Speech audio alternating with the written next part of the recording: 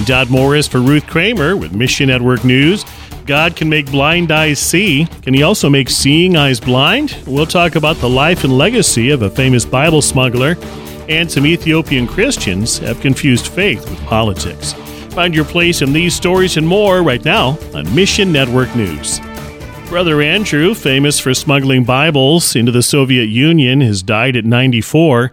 He's best known for smuggling Bibles into Romania in 1957, asking God to blind the eyes of the soldiers who searched his car.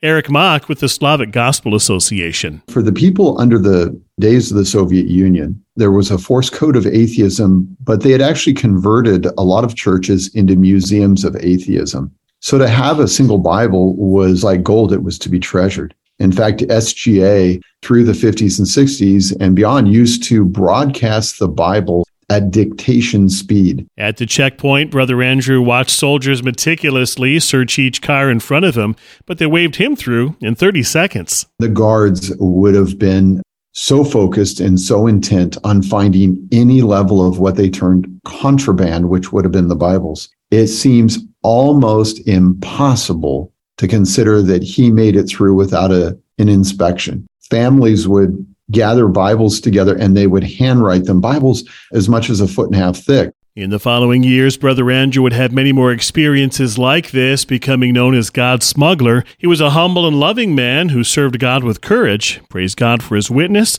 and please pray Christians around the world would follow his example. And China's ruling Communist Party will likely grant current leader Xi Jinping a third 5-year term in leadership at an upcoming Congress. According to Kurt Rovenstein of Bibles for China, if Xi Jinping holds power for a third term, he'll be breaking decades of tradition. And what does that mean? Unfortunately, it's hard to say. What will happen when that takes place? Politically, we could talk about Taiwan, but we won't. What kind of restrictions, additional challenges might be there for the church, or maybe he relaxes a little bit because he's got things well under control. In the face of uncertainty, Bibles for China is asking for your prayer. If there's something that people can pray for, it's for what does China look like after this? What are our opportunities? What changes, and how do we continue to be obedient to this call that God has placed upon our ministry to provide Bibles to folks in China? Learn more about the upcoming Congress at missionnews.org. And why would Christians advocate for violence, especially against other Christians? It happened recently in Ethiopia, where self-proclaimed prophets claimed God supported the Ethiopian government's attack in the Tigray region. Eric Foley with the Voice of the Martyrs, Korea. Pastor T and Tigray Christians are not asking us to advocate for one side or the other in the conflict. I think any time that you hear Christians say, well, certainly God is on our side, anybody who would believe differently than we believe can't really be a Christian. It reminds me that when I hear mature Christians talk, they don't say things like that. This isn't just a problem in Ethiopia. High-ranking Russian Orthodox leaders advocated for Russia's invasion of Ukraine.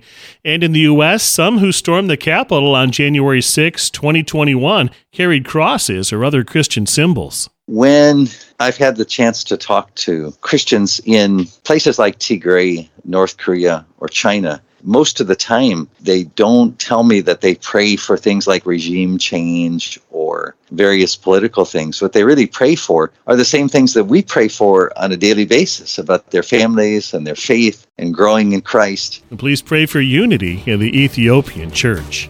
Mission Network News is a listener-supported service of One Way Ministries. You can join us here and on social media, or find us on Amazon Alexa, iTunes, and TWR 360. Together, the Great Commission happens. You help bring stories of the heroes of the faith and a voice for the voiceless. Consider giving today. Just look for the support tab at missionnews.org. For Ruth Kramer, I'm Todd Morris.